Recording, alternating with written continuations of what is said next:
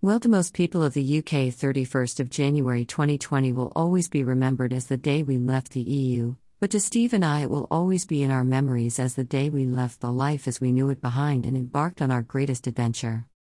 Friday, 31st January was a very emotional day for both of us. We had both been at our places of work for 15 years, so not only knew the job inside out and backwards but also the people we worked with. It was a fact that during an average working week we spent more waking time with our work family than we did with each other, so to suddenly be without them was going to be a tremendous tug on our heartstrings. Even though we knew this day was coming for many months, as the day itself dawned it was with mixed emotions we set off for work for the last time.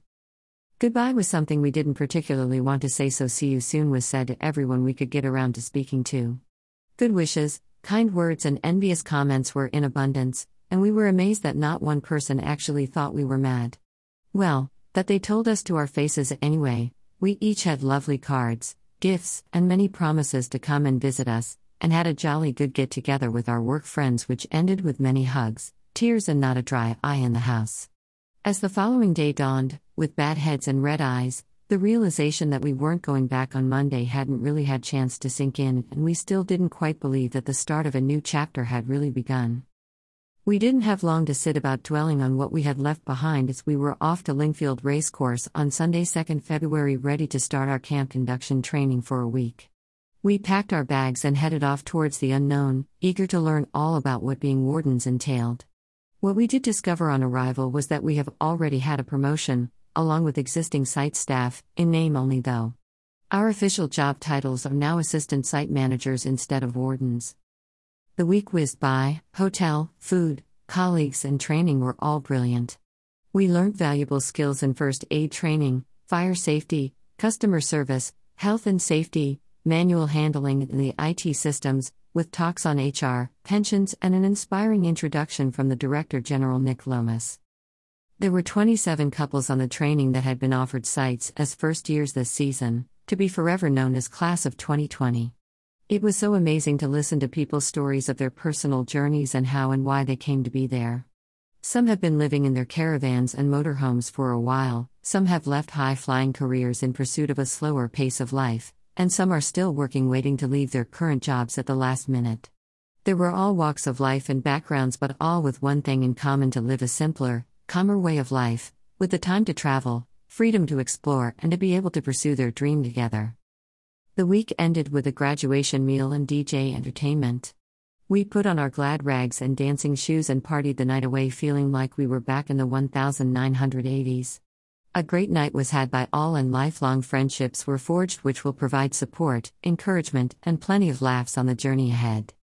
Being back home was a bit of a shock after having 3 meals a day put in front of me for a week, not to mention standing on the weighing scales. That was the biggest shock of all. Perhaps they were trying to feed us up knowing we will be working hard and not even having time to eat once we get out onto site. Not much downtime before we were due off again, to Moreton in Marsh Camp, this time for machine training. We were supposed to be taking the caravan for this one for 4 days, but with the strong winds on the tail end of Storm Sierra on our departure day, and Storm Dennis due to arrive on the day we would be traveling back, we very reluctantly made the decision to leave Ruby at home and just go in the car for the day instead. Ruby is kept on the drive, nice and cozy, clean and dry under a cover when not in use, so it was with much excitement that we pulled off the cover in order to get her ready for the expected journey to Moreton site. We packed the essentials, being crisps, cake, wine and gin, then set about sterilizing the water containers and pipework ready for the season. Steve, doesn't normally have to wash and polish the van as it has a good clean before we put the cover on each time, so a quick look out of the front bedroom window to check the roof is still okay is all that is usually needed. However, on doing that this time we spotted some strange marks on the top rear corner pieces that hadn't been there before.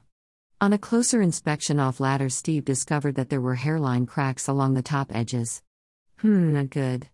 Coincidentally, at that moment a neighbor came out and started chatting, and it turns out they had had the same problem and informed us it was a known fault and should have had a recall from Swift to get it put right.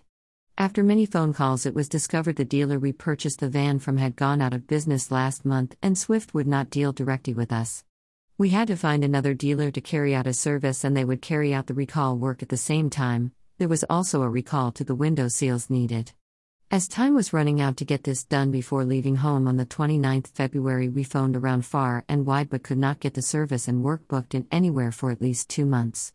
It appears that the original dealer had not registered servicing the van before we had it, so another service had to be done in order for the warranty work to be carried out. It became clear it wasn't going to happen anytime in the next 2 weeks before we had to leave, so we have had to book it all in for November, as once Ruby is sighted in the compound at Rooksbury Park, she won't be coming out again until we come back home then. In the meantime, the cover has gone back on and she will be kept nice and dry while Storm Dennis does his worst over the weekend, and until November we will just have to live with waterproof tape covering over the cracks. Cover is off, but unfortunately now back on. Catch up with us next time as we do our machine training, pack up our possessions and spend our final few days living in a house.